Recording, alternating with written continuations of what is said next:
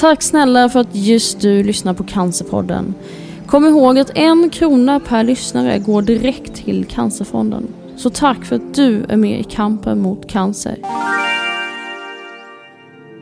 Pamela Andersson är journalisten som ramlade ihop i joggingspåret och ilfart fick åka till Sankt Görans sjukhus i Stockholm. Epilepsi sa det, men efter några dagar med flera undersökningar konstaterar man att hon hade en hjärntumör, stor som ett ägg, och den gick inte att operera bort. När vi möts talar vi om det, känslan innan och efter beskedet, tankarna, hur den fantastiska sjuksköterskan tog Pamela under sina vingar, som förstod. Vi talar om den mentala styrkan och inställningen, hur man kan påverka hur man mår, men inte hur det går. Vi talar om Pamelas energi och tankesätt, men också om det djupa dalar som mer och mer infunnit sig. Hur cancern som hon lever med varje dag kommit till fatt henne fast hon leder med 10-1 i sin egen kamp mot den. Vi talar om alla biverkningar, hur hon numera köper en storlek större i skor, hur smärtan i händer gör sig påmind och hur svårt det är att använda dem som tidigare. Vi talar om epilepsi som är en följd av tumören och om migränanfallen. Vi talar om vad som har varit svårast med cancern. Det är barnen. Smärtan att behöva förlora dem. Hur viktigt det är att aldrig ljuga för dem och inte säga mer än vad man behöver. Vi talar om hur hon kämpar med tumören idag. Hur hon aldrig tänker på framtiden. Hur hon inte vågar det. Och så mycket mer. Avsnittet spelades in live på Allt för hälsa-mässan i Stockholm. Det här är Cancerpodden, presenteras i samarbete med Acast, produceras av Kid Eriksson och jag heter Anna Benson. Här är Pamela Andersson.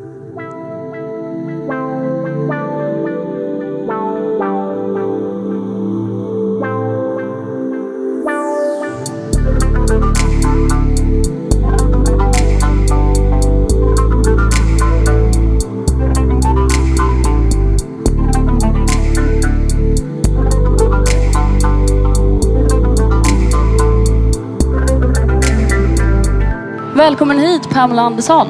Tack så mycket, tack. Hur har din dag varit? Jag har suttit i en bil från Hälsingland i snöstorm och kom precis för 20 minuter sedan hit. Det är lite finare väder, det blåser mera i Stockholm. Ja, men snön är väl härligt? Ja, jag tycker det är jättemycket. Men inte att köra bil i snö, det gillar jag inte. Nej, det är ingen höjdare. Vi ska ju säga det, vi sitter ju på Allt för hälsa-mässan idag på en scen och livepoddar just nu. Vilket är väldigt speciellt för Cancerpodden. Normalt sett sitter vi i en studio på Kungsholmen i lite tystare miljö. Men Pamela, ni brukar ju alltid ha, du jobbar ju på Topphälsa, tidningen Topphälsa, och ni brukar ju alltid ha en monter här. Ja. Men det har ni inte i år? Nej, i år har vi inte det. I år hänger jag med dig. Ja, men du ser ju väldigt solbränd ut, så jag tror att det är förklaringen. För du är ute och reser med dina topphälsare. Ja, vi har ju så många resor med Topphälsa. Vi har ju 17 stycken träningsresor, både utomlands och på olika weekends i Sverige. Så att jag har precis kommit förra helgen från Hooks herrgård, där vi har varit 3 dagar. Och före det så har vi varit på Plaitas och tränat en vecka. Det är ett bra jobb du har. Ja, ingen som klagar här inte. Och du är ju chefredaktör för tidningen Topphälsa då. Har en egen podd. Expert i sportpanelen i SVT. Reser världen över. Föreläser.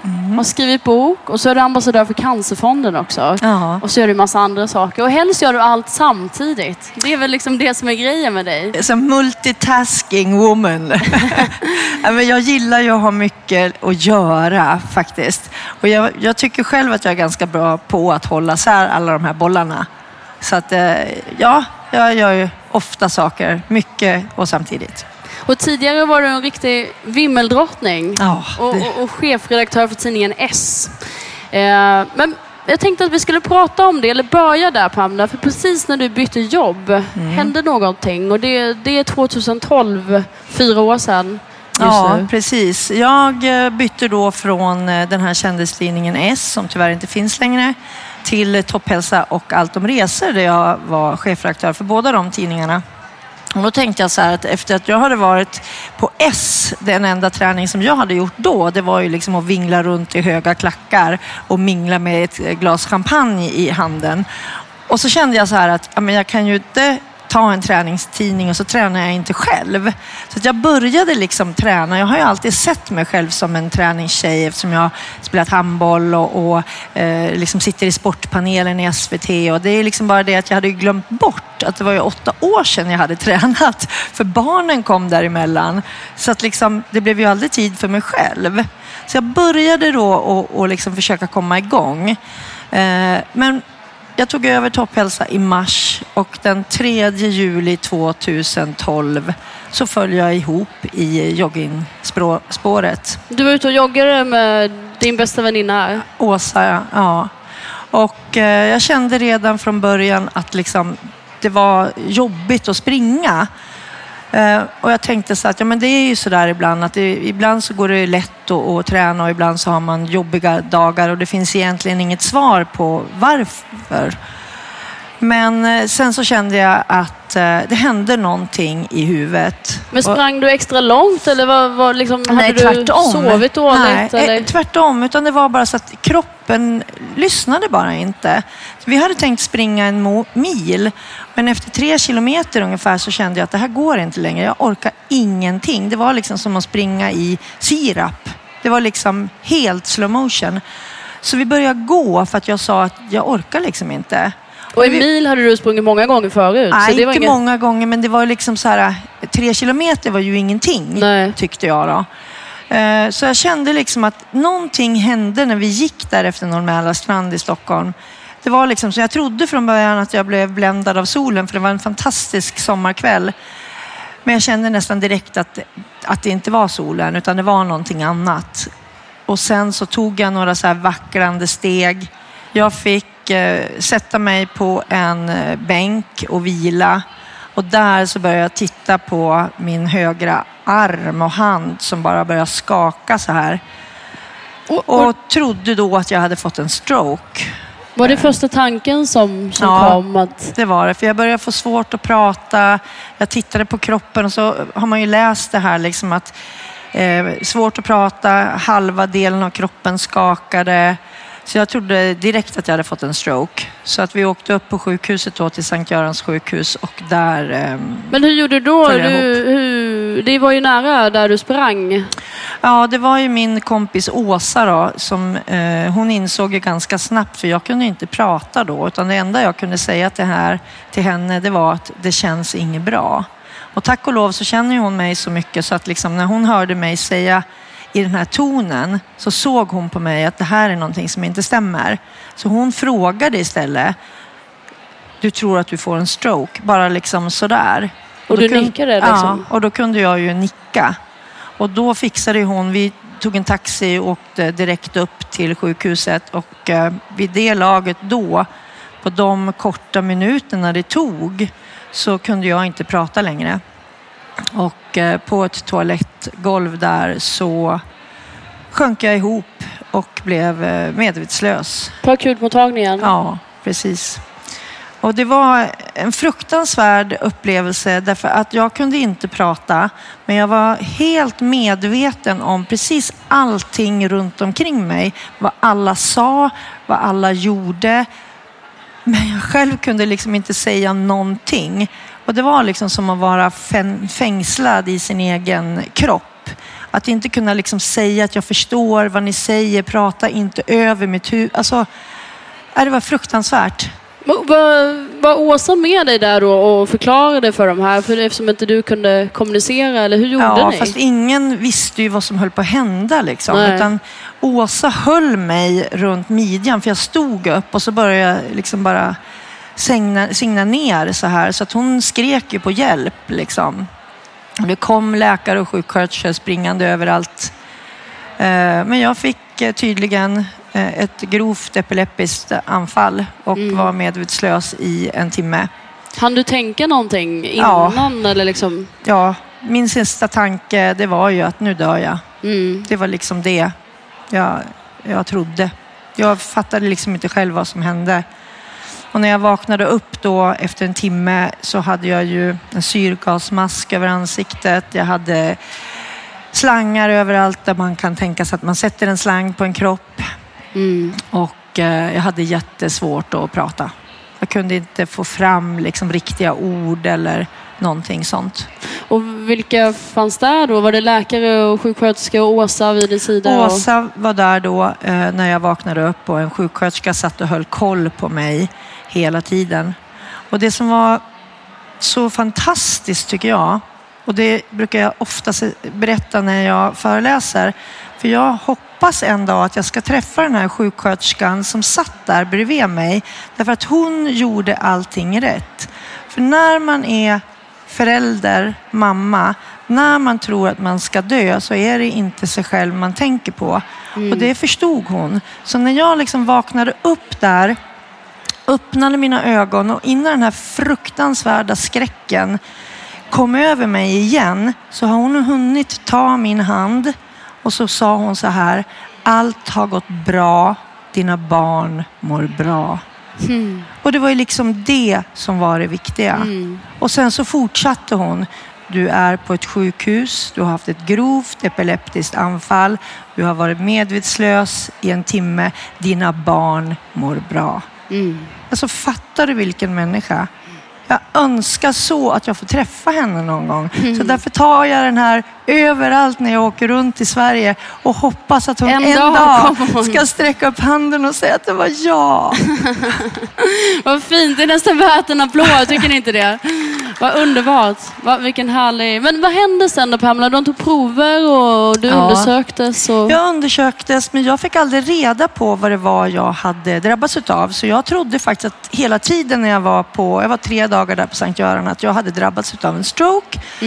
Och kände liksom mig glad för att jag liksom efter bara några dagar kände att jag skakade inte i kroppen, jag hade ingen ansiktsförlamning, talet kom sakta men säkert tillbaka. Så att liksom, när jag skrevs ut efter 3 dagar, då sa de till mig att ja, men nu går du hem och så sjukskriver du dig, och så kommer de ringa från Karolinska om några veckor. Och det var om svaren på proverna då? Ja, precis. Men det tog ju inte några veckor. Det var ju liksom, jag skrevs ut på en fredag, på måndagen så ringer Karolinska. Okay. Så att det var ju liksom, det var snabba puckar helt enkelt.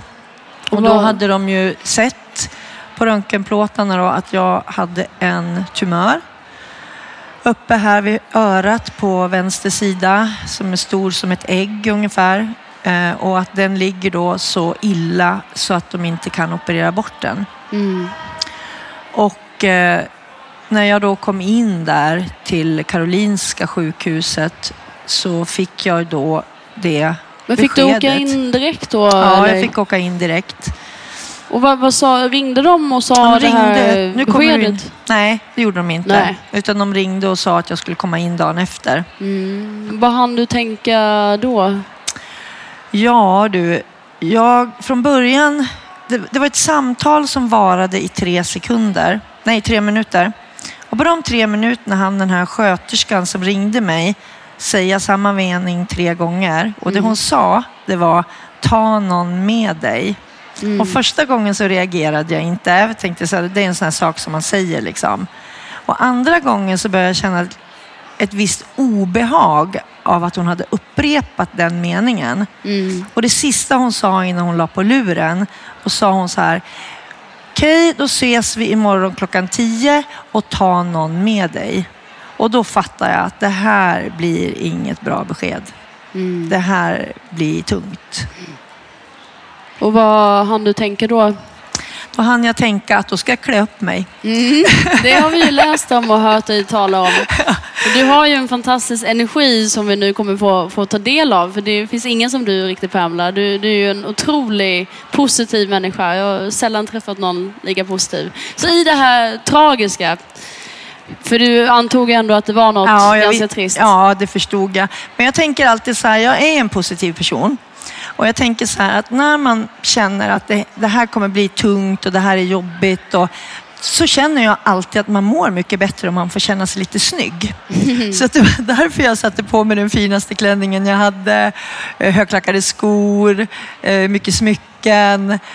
Därför att liksom, det går liksom inte att känna sig rädd på något sätt när man står där och gör sig lite snygg. Jag tycker det är en bra känsla. Det blir som en sköld? Eller ja, det blir lite som en sköld. Det är som jag säger nu, jag åker ju in var 4:e månad och kolla min tumör. Och då kom jag in där i mina klänningar och i mina glitterskor och allt liksom. Och så sätter jag på mig den här sjukhusskjortan. Alltså allvarligt, vad tänker folk? Hur kan man göra en sjukhusskjorta som är så fruktansvärt ful? Och trasig är de ofta och så stora. Man ser liksom, alltså man blir direkt sjuk. Så det är därför jag tycker det är så viktigt att man får känna sig lite snygg när man går på sjukhuset. Man ska inte gå i träningsoveraller eller någonting som många gör för man liksom kanske har legat i soffan för man är sjukskriven. Nej, för fan, man ska vara snygg. Sminka er gärna. Ja. Och det gjorde du den här tisdagen? Ja, det gjorde jag. Och det var faktiskt en skön känsla, för det var ju den sista fina känslan jag hade innan jag fick det här ofina beskedet. Hade du någon med dig då också? Eller? Ja, jag hade Åsa med mig som hade varit med, i och med att jag tänkte liksom att hon också kan förklara vad som hände och hur hon hade sett mig falla ihop och liksom kunde liksom fylla i de bitar som jag själv kanske inte kom på just då. Så det var väldigt viktigt för mig att det var hon som följde med mig. Och hon var ju där också och såg till att jag överhuvudtaget orkade gå därifrån, kan man säga. Därför att precis som jag sa, det här beskedet som jag fick, det var ju ett fruktansvärt besked att få som mamma till en 5-årig tjej och en 8-årig kille, att du har en tumör i din hjärna som vi aldrig kommer att kunna operera bort. Och då frågade jag så här, hur lång tid har jag kvar? Och så tittar jag på läkaren och så säger han att det vet vi inte. Nej. Så då var det tur att jag hade Åsa med mig, kan jag säga. Vad tänkte du då? Jag brukar alltid säga att det är tur att det finns någonting som heter chock. Därför att chocken gjorde att jag ändå kunde gå ut därifrån. Och chocken gjorde att vi gick och käkade lunch på stan. Därför att det hade vi bestämt att vi skulle göra innan liksom jag skulle få beskedet. Och jag kommer ihåg så väl så här efteråt att jag såg hela tiden på Åsas så här undrande blickar. Men hon, vad jag än sa så gjorde hon det. Vill du åka hem? Nej, vi ska gå och käka lunch. Okej. Så liksom körde hon ner till lunchstället som vi hade bestämt. Säkert ska vi äta här. Ja, men du vet så här. Hon fattar ju att snart kommer det här att brista, och det gjorde det. Precis liksom, jag kommer så väl ihåg det. Jag sitter liksom med tallriken fullt med folk. Jag håller i besticken. Vi sitter och äter och så släpper den här chocken. Och så bara tänker jag så här. Vad fan gör jag här? Jag måste hem. Jag måste till mina barn. Så bara reser jag mig upp och bara går därifrån. Och Åsa gör exakt samma sak. Och så åker vi hem till lägenheten och till den absolut värsta dagen i hela mitt liv. Fick du lugnande och sömntablett eller något sånt här med dig från sjukhuset där? Eller vad sa de när de hade lämnat beskedet? Nej, jag fick varken lugnande eller sömntabletter, ingenting. Och även om jag skulle ha fått det förslaget så skulle jag inte ha tagit det. Jag är väldigt restriktiv vad gäller mediciner. Jag känner hela tiden att det är viktigt för mig att få känna på riktigt. Vare sig det är någonting som gör ont eller någonting sånt här. Varför då? Därför att jag tror att man kommer närmare sin egen kropp och lär känna sin egen kropp på ett helt annat sätt om det inte finns ett filter emellan. Och det var likadant efter operationen när de försökte plocka bort liksom så mycket de kunde av tumören. Då fick jag morfin förstås, för de sågade ju upp skallbenet hela vägen ner så här. Jag var nedkövd i 7 timmar. Och så plockade de ut det de kunde ta ut av, vilket var 2 centimeter utav den här äggstora tumören som fortfarande ligger här. Och då ville de ju att jag skulle liksom ha morfin efteråt och liksom. Och jag tog det första kvällen och sen kände jag bara så här: nej, det ska inte jag ha. Och då tog jag inget mer. Gjorde det inte ont? Jo, det gjorde skitont. Men det gör ju inte ont i hjärnan. Det är det som är så konstigt. Därför att hjärnan är ju bara en dallrig, liksom, fantastisk apparat som inte gör ont. Utan det som gjorde ont, det var ju när de hade sågat upp skallbenet. Men jag tänkte, men den smärtan kan jag ju ta. Det var ju värre med den liksom mentala smärtan. Att jag inte visste hur länge jag skulle få leva. Men vad sa de där på Karolinska på tisdagen där? Skulle du komma tillbaka? Skulle ni konferera om din behandling och hur ni skulle göra? Eller vad var nästa steg? Ja, nästa steg då var ju liksom att jag skulle få... han frågade då om jag ville göra en specialröntgen. Och då sa han att då måste du vänta i 6 veckor. För normalt sett när man försöker man ju så fort som möjligt ta bort tumören så att den inte ska kunna växa sig större. Men då så sa han att jag tror att jag kan göra mera. Men då måste du vänta 6 veckor och så kan vi göra en funktionell magnetröntgen på dig. Och då kände jag liksom att om läkaren säger att han tror att han kan göra mera om jag väntar, då måste jag ju lita på det. Så då sa jag det, att då litar jag på det. Och sen när vi hade ett samtal senare, då frågade jag ju honom så här, kan jag träna? Därför att den första natten så kom jag bara på att jag måste liksom... Jag försökte hitta någonting som jag kunde påverka. Jag menar, som journalist så är man ju van att kunna påverka saker och liksom skriva artiklar eller sitta i tv och debattera eller skriva en bok som jag har gjort eller vad som helst. Och här satt jag liksom i en situation som jag inte kunde påverka någonting. Så att det jag hittade då på natten när alla hade somnat där, så var det så här att jag ska bygga upp min kropp. Så att min kropp blir så stark så att jag ska kunna stå emot allting som jag visste låg framför mig med cellgifter och strålningar och sånt där. Och då frågade jag läkaren att får jag träna? Och då sa han, ja det får du göra. Men jag menar, får jag träna hårt? Ja, du får träna hårt. Nej, men jag menar, får jag träna så hårt så att jag spyr efter varje träningspass för jag är så trött? Då börjar jag titta på mig och säga, ja, om du tycker att det är viktigt så får du det, därför att det kommer inte att påverka tumören. Bra. För då bestämde jag mig så här, att om jag tränar så hårt, då betyder det att jag måste liksom ta ledigt och jag måste gå in för träningen. Så att jag gjorde precis så.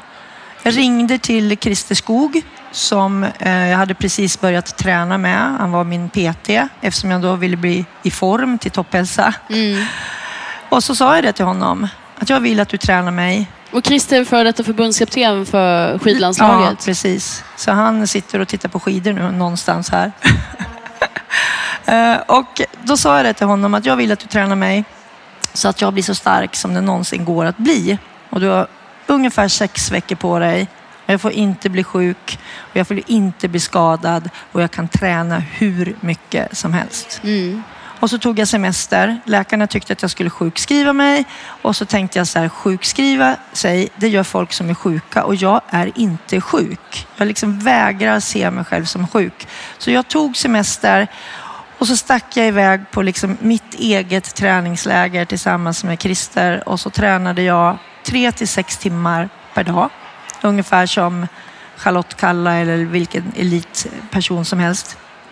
För mig var det då viktigt att stärka insidan av kroppen, det vill säga hjärta och lungor. För det var ju de som skulle ta stryk, hade jag då kommit på, utav de här liksom behandlingarna som jag förstod. Liksom.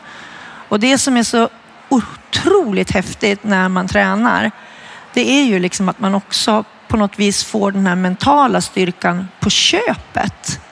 Därför att ju starkare man känner sig, ju mer man orkar pressa sig, desto starkare blir man här uppe. Och så är det ju verkligen. Ja. Och det är ganska häftigt tycker jag. Alltså under den här värsta sommaren i mitt liv, när jag tänker tillbaka, när man tränar för att man inte ska dö, det är en ganska hård press man sätter på sig själv då. Så orkade jag ändå vara glad, jag orkade skratta, jag orkade till och med bli kär i min egen PT. din nuvarande man ska vi ju tillägga då. Det är ju en fantastisk historia i sig. Men det är ju det, du har ju pratat väldigt mycket om det, Pamela, också. Hela ditt sätt att förhålla dig till cancern och att träna dig stark helt enkelt. Och det är ju, du pratar mycket om det för Cancerfonden också. Att man säger ju att 20 minuter motion, är det? 30 minuter till och med. 30 minuter. Pulshöjande aktivitet per dag. Minskar risken att drabbas. Och för oss som redan är drabbade så tror jag att de här 30 minuters pulshöjande aktivitet hjälper oss att hålla liksom stången mot allting annat. Jag tycker det är superviktigt. Och det som är också, som jag verkligen vill poängtera, därför att när man pratar träning, man pratar 3-6 timmar per dag, då tror folk att man är en sån här superkvinna. Men jag började på ett ganska låg nivå.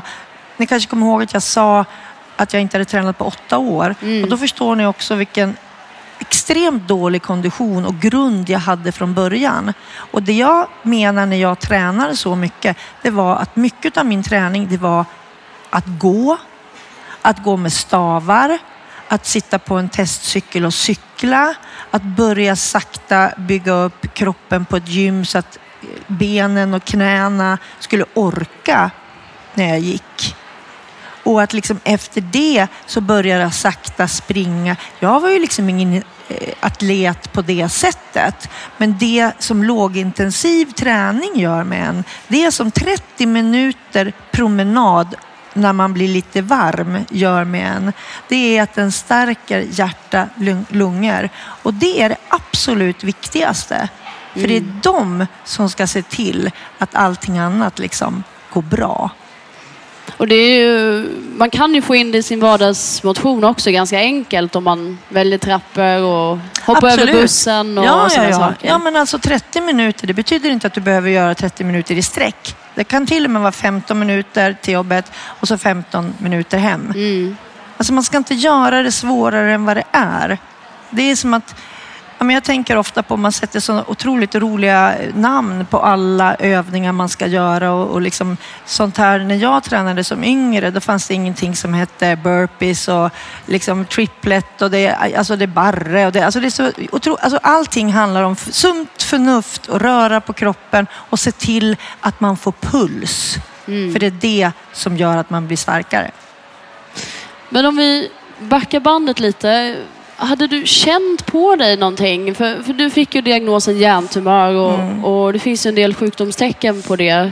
Allt från huvudvärk, illamående, tal och hörsel, synproblem. Nej, och det är det som var så lömskt. Jag hade ingenting av någonting sånt där. Inte en del säger till och med att personligheten kan förändras en hel del. Nej, för fan, jag var lika cool som här. Nej, men när jag tänker efter, så här, när man liksom sitter och kan ha facit, man säger så, då kommer jag ihåg att jag under vissa perioder den vintern hade svårt att hitta orden. Men jag tog det som stress. Jag menar, liksom, jag bytte jobb, jag skilde mig, jag sålde mitt drömhus, jag hade 2 tidningar. Det var liksom otroligt mycket som hände i mitt liv samtidigt. Och att jag tappade orden lite då och då, det trodde jag bara var för att men det är inte så konstigt. Snart ska jag ha semester och då kommer det här bli lugnt. Jag är för stressad. Jag är liksom nära den här väggen som folk pratar om. Det var liksom, och jag vet att när liksom ryktet började gå att jag låg på sjukhuset, då var precis alla tänkt att nu gick hon i väggen. Det var precis så vi trodde. För sånt tempo hade jag. Tror du att det finns ett samband? Jag vet att det finns ett samband idag. Forskningen går ju framåt tack vare Cancerfonden och alla pengar som folk skänker. Och idag så vet man ju att till exempel hjärntumörer kan orsakas utav extrem stress. Och det finns ju ingen liksom genetiskt arv vad gäller hjärntumörer, utan när jag frågade liksom, när jag skrev boken en av våra absolut skickligaste hjärnkirurger, så sa han ju liksom att det är slumpen som gör att man får en hjärntumör. Och då tänkte jag så här, det är för fan helt sjukt. Andra får 7 rätt på Lotto och min slump, det var en hjärntumör. Tack för den liksom. Men du pratar ju om det slumpen och sen att det finns en viss del som är slumpen, men det här som du nu har pratat om, träning och det, att det var den andra delen som man faktiskt kan påverka, eller som du tror i alla fall att man kan påverka.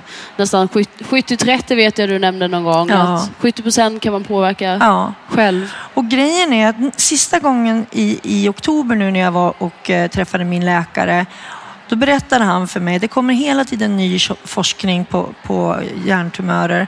Och då sa han att man kan se hjärnan ungefär som en lök. Och på en vanlig lök så finns det ju skal som man plockar bort när man liksom ska skära löken och använda den i maten. Och stress och negativa tankar gör att de här skalen försvinner. Så att liksom hjärnan blir mycket mer påverkbar av den här slumpen och på det här sättet. Men att det går att stärka hjärnan igen, att få tillbaka de här skalen genom att träna, genom att jobba med hjärnan och genom att tänka positivt. Och då tänker jag så här, för fan, det var ju det jag visste, fast jag inte visste det. Det är exakt det jag har gjort. Och det känns fantastiskt härligt att veta att det beslut man tog på sin absolut värsta dag i livet var det rätta. Det stärker ju mig oerhört. Därför att min kamp är ju inte över. Nej. Det kommer aldrig vara över. Men vad visste du om cancer innan du fick diagnosen hjärntumör? I princip ingenting. Eftersom vi har inte haft cancer i min familj. Så att jag blev jag blev chockad över att jag fick cancer. För jag vet ju liksom vänner och kompisar som har cancer i familjen och som liksom har sagt att det är inte omöjligt att jag också får det därför att min mamma har haft det eller min moster har det eller någonting sådär. Jag har inte haft någonting sånt. Så jag kommer ihåg att jag sa så här att för mig känns det helt otroligt. Det här är liksom inte jag. Jag är inte cancer. Och så fick jag det ändå. Vi har ju talat om behandlingarna lite grann, men du opererades och det har varit cellgifter och strålning och så. Hur mådde du under det? Vad har du fått för biverkningar och så? Då när jag höll på att strålas, då fick jag ju de biverkningar att jag tappade håret. Men det som var så sjukt, jag tappade ju bara på ena sidan och inte på den andra sidan. Så ingenting av cellgifterna utan... Nej, för jag fick cellgifter i tablettform och det skonar håret på ett annat sätt. Men jag fick ju gå så extremt länge på cellgifter därför att läkarna såg att min kropp sög åt sig de här cellgifterna så att liksom tumören stannade av och slutade växa. För strålningen misslyckades på mig, man fick inte död på den. Och då satte de in cellgifter direkt och ganska höga doser av cellgifter. Så att jag fick ju också någonting som, jag fick ju gå i 1,5 år innan kroppen totalt gick i däck. Sista månaden så kunde jag nästan inte gå från soffan liksom 5 meter utan att känna att jag hade sprungit 2 mil liksom. Allting gjorde ont. Jag fick enorma smärtor i hela skelettet. Jag vet att du fick gifta dig till och med barfota för att du hade så ont i skelettet. Ja, jag fick inte på mig skor. Jag fick knappt på mig liksom kläder överhuvudtaget. Allting, det var som att det brann i huden. Och jag har fortfarande problem med människor som när de ska säga liksom skaka hand, tar i för hårt. För just i händer och fötter så finns det så mycket små ben. Och där har inte den här smärtan släppt än. Så jag har fått bytt ut hela min skogarderob och köper nu mera 1 nummer större skor. Därför att det gör för ont alltså. Och händerna gör också ont. Jag har svårt att öppna en sån här flaska därför att det liksom, jag känner hela tiden att det gör ont. Fortfarande alltså? Ja, det gör det. Och det finns ju andra liksom saker som kanske inte folk ser. Jag har fått epilepsi. Och det är för att tumören ligger och trycker på hjärnan. Så du äter medicin? Ja, precis. Och jag får ju attack utav epilepsin, men det syns ju inte utåt. Det är inte så att jag ligger ner liksom och skakar. Men när de attackerna kommer så tappar jag ju talet. Hur ofta kommer de attackerna? Det kan vara jätteolika. Jag är ju så här nördig. Så lika som när jag tränar så ska allting vara så att jag kunna hålla koll på allting. Så de här attackerna har jag också liksom försökt att kategorisera när de kommer. Och jag kommer fram till att de kommer när det kommer en obehaglig överraskning. Och det kan vara en bil som jag inte ser och som tutar bakom. Alltså då kommer direkt får jag ett epileptiskt anfall. Eller det kan vara en tanke som jag inte ens liksom reflekterar över. Och så känner jag så här, vänta nu, varför får jag ett anfall nu? Så får jag gå tillbaka. Jo, för jag tänkte på den här grejen på jobbet som var jobbig eller som jag måste göra någonting åt. Alltså, vad säger läkarna någonting om det? Eller har du bollat det med dem? Ja, och de tycker jag liksom så här, min läkare sa, ja men är du så medveten om din egen kropp? Ja, jag är faktiskt det. Jag är jättemedveten. Jag har varenda liten nyans i min cellfördelning som händer. Så försöker jag analysera varför händer det här? Vad har jag precis gjort? Vad tänkte jag på? Så jag tycker nu att liksom, jag vet vissa saker som jag ska undvika. Jag har sagt åt mina barn att de får inte skrämma mig. Liksom hoppa ut så här. Wee! Därför att det går direkt. Jag har fått migrän. Och det upptäcktes för ett år sedan. När jag fick en migränattack på jobbet. Jag har aldrig haft migrän i hela mitt liv. Och då tänkte jag så här, nu dör jag. Nu har tumören växt liksom extremt fort. Och jag kommer att dö. Och jag tappade synen, jag tappade talet. Jag har eget rum på jobbet. Och jag lyckades få ut ett meddelande till min närmaste man där inne på Topphälsa. Att det händer någonting, jag mår inget bra.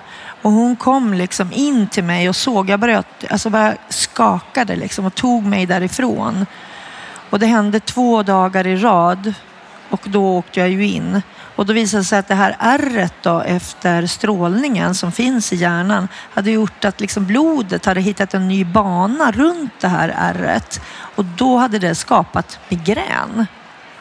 Så att liksom, ja tack för den. Så nu är det också. Men hur är det med mat och sådär? Kunde du äta allting eller dricka allting? Nej, det kunde jag inte. Utan strålningen direkt mot hjärnan gjorde att jag inte... Alltså jag fick sån här metallsmak. Och det som är så sjukt, nu låter det som att det enda jag gjorde var att dricka massa vin och grejer. Så var det inte. Men det jag kände mest då, det var ju att jag kunde inte dricka rött vin. Jag kunde inte dricka vitt vin. Alltså rött vin smakade som jag hade stoppat ner liksom huvudet i jord och försökte proppa i med det. Det gick helt omöjligt. Vitt vin smakade som att jag hade stoppat ner huvudet i metall. Rosé samma sak, metallsmak, var vidrigt. Det enda som jag kunde dricka var champagne. Och då frågade jag faktiskt min onkolog så här, alltså kan det bli så här liksom? Och då sa hon så här, men det är inte så konstigt därför att det är en helt annan typ av liksom process när man gör champagne. Och blev jag så jävla glad för det är ju det jag tycker mest om. Champagnedrottningen har talat. Så då kunde jag ändå åtminstone dricka lite champagne. Vad har varit svårast med att få cancer tycker du, Pamela? Barnen. De var 5 och 8.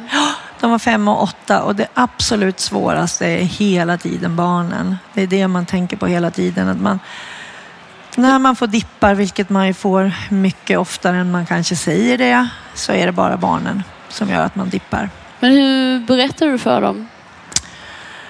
Vi berättade tillsammans, jag och min exman. Och försökte säga det på så lindrigt sätt som möjligt. Och jag fick också råd från sjukhuset att man aldrig ska ljuga för barn. Och att man kanske inte heller ska berätta för mycket utan man ska svara på deras frågor. Men inte liksom fortsätta ungefär som nu när du ställer en fråga. Då kan jag ju nästan inte sluta prata. Men när barn ställer en fråga så ska man bara svara på den frågan och sen säger man inget mer. Mamma, ska du dö? Nej, jag ska inte dö idag. Sen så frågar de ofta inget mer, därför att det var det de ville veta. Och det är det vi vuxna sen fortsätter. Ja, för ni förstår. Nej, inte med barn. Svara på frågan, de blir nöjd, så går man vidare. Vi får ju läsa mycket om det i din bok Jag ska inte dö idag. Det du sa nu din bok bygger på den titeln, bygger på den historien när du berättar för barnen. Men du förberedde ju ändå döden lite grann genom att packa en låda och lite så. Berätta om det. Vad tänkte du? Och du var inställd på att dö. Ja, det var jag ju. Jag visste ju inte när, om jag skulle få leva en vecka, om jag skulle få leva till jul, om jag skulle få leva ett år. Det liksom, för mig var det så här att jag ska dö, och hur ska jag hinna göra allting innan jag dör? Så innan jag åkte in på lasarettet så hade jag ju skrivit, alltså jag betalade alla räkningar, så att jag skulle inte, jag är sån här duktig flicka är jag. Det ska inte vara några lösa trådar där det här är koden dit, och det här ska det här är betalt så här länge, och hyran är betald i 3 månader nu, och allt det där gjorde jag. Och till barnen så gjorde jag en varsin stor kartong med minnesgrejer från när de var små, med bilder. Jag tog en fotograf också och tog bilder på mig och barnen, så att de skulle innan jag blev för dålig skulle se hur jag såg ut innan jag tappade håret och allting sånt där. Så det gjorde jag. Och det gör jag ju fortfarande. Eftersom ingen vet när det tar slut. Så att jag har de här 2 kartongerna. De är rätt fulla just nu. Så att det blir 2 nya kartonger snart. Med saker som jag vill att de ska komma ihåg. Men det är ju den stora frågan. Hur mår du idag? Nej, men alltså det är så sjukt egentligen, Anna. För jag mår ju bra. Och du ser ju alldeles strålande ut och är alltid positiv och glad. Ja, men det är jag vet ju inte. Men du lever med hjärntumören. Ja, och de säger ju att den vilar fortfarande och ingen vet när den vaknar. Och i maj gjorde jag ju det, tycker jag själv då, fatala misstaget att jag frågade läkarna att men hur stor är risken att den vaknar då? Och då hade jag ju tänkt under de här senaste 2 åren då, eftersom den har vilat, att risken för att den vaknar måste ju också då minska, tänkte jag. Och så var det inte så. Utan då får jag det här svaret att ja, men risken att den vaknar, det är fortfarande över 50%. Och då var det jag och Christer som var där och fick det här beskedet. Att den vilar, och så säger jag den här frågan då, så får jag det här över 50%. Och då är det så typiskt då, att när vi går ut därifrån så är Christer så här jublande glad, bara ja, den vilar åh, fy fan vad underbart. Och jag hör bara i huvudet över 50%, över 50%. Det är vad jag hör. Så jag var inte ett dugg glad. Jag var i chock. Och jag kände att jag orkar inget mer. Sjukt. Jag skulle ju också ha behövt jubla och vara glad för att jag klarade mig ytterligare 4 månader. Men jag gick i däck istället. För jag är ju en sån optimist Jag var ju så säker på att det här kommer jag att klara. Och så får jag det när risken är fortfarande över 50%. Men kände du att allting kom ikapp dig då på något vis? Ja, att du... ja, jag kände det. Så att jag hade ganska jobbigt faktiskt i slutet av maj, början av juni. Och så hade mycket såna här tankar. Men vem fan tror jag att jag är Varför skulle just jag klara mig? Allt det här som jag har kunnat plocka bort från mig kom tillbaka. Och då bestämde jag mig för att jag ska den här sommaren vara en vanlig människa. Jag ska inte träna. Jag ska inte vakna varje morgon och stiga upp och sätta på mig träningskläderna, för att om jag inte tränar så dör jag. Jag ska sitta där vid solnedgången på stranden och dricka vin som vanliga människor gör. Och det gjorde jag. Och jag la allt annat åt sidan. Och det var så jävla skönt. För sen så fick jag också tillbaka den här lusten. Och jag är så övertygad om att man ibland ska pressa sig mer än vad man tror. Men att ibland också måste man våga, för det handlar faktiskt om att våga ta ett steg tillbaka och säga fuck this. Nu skiter jag i det här i 2 månader. Vad tänker du nu då om framtiden? Jag tänker väldigt sällan på framtiden. Jag tycker att jag har blivit en sån person. Jag vågar helt enkelt inte ta för stora skutt i framtiden. Jag tycker att jag är modig som vågar tänka 1 år framåt. Och mer än så tänker inte jag. Men det är ändå ett år. Ja, det är 1 år och jag tycker det är modigt. Därför att jag vet ju att var 4:e månad så får jag det här beskedet. Men jag tänker ju att den där jävla tumören, den ska få en hård match om den vaknar. Vad är ställningen just nu? 10-1 till mig. Ja, det är bra. Och jag har tränat och har kommit igång och hittat den här glädjen igen. Och jag är långt ifrån den fysiska kapacitet jag hade för 4 år sedan. Men jag kämpar på hela tiden. Och jag känner att kroppen börjar svara. Och det gör mig så stark här uppe.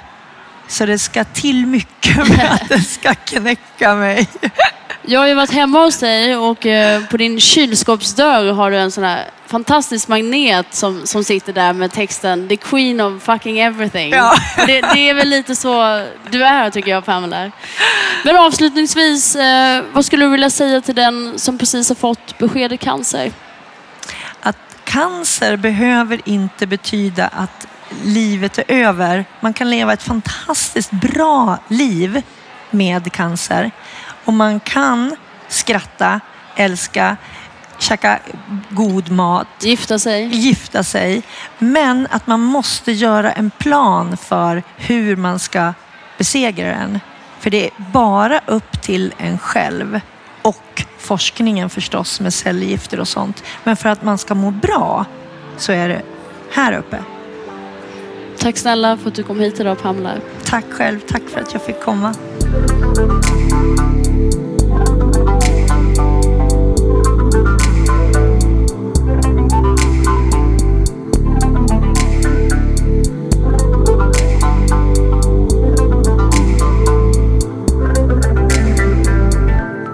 Ja, att hon besitter en fantastisk energi, det är påtagligt. Hur hon lägger fokus på det som går att påverka.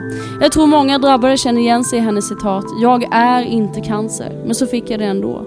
Men cancern behöver inte betyda att livet är över. Man kan älska, skratta, gifta sig och äta god mat, enligt Pamela. Men man måste göra en plan hur man ska besegra den, cancern. Tack för att ni lyssnar. Nästa vecka möter vi Regina Lund i ett otroligt starkt samtal. Vi hörs då. Denna vecka är en av hjältarna i Cancerpodden underbara Skyldpoolen Göteborg. Det har funnits i branschen i över 25 år och har de senaste åren hjälpt till på olika sätt i kampen mot cancer. Skyldpoolen Göteborg har bland annat folierat flera bilar med Cancerpodden för att få upp ögonen på folk och få dem att prata om det. Och det är just det som Skyldpoolen Göteborg är duktiga på, att skapa en snackis. Det är ett företag som hjälper kunderna att synas, men framförallt att bli ihågkomna. Man tänker gärna utanför boxen för att skapa ett annorlunda och starkt intryck och är med i hela processen från skiss till färdig produkt. Med en passion och ett fantastiskt engagemang, vilket jag själv kan intyga. Oavsett om det gäller skyltar till konferensrum, fasad eller dekor till era fordon. Man erbjuder helt enkelt en helhetslösning. Tusen tack Skyldpoolen Göteborg för att ni gör så att Cancerpodden syns land och rike runt och för att ni bidrar i kampen mot cancer. Vill du också vara en hjälte i Cancerpodden och bidra i kampen mot cancer?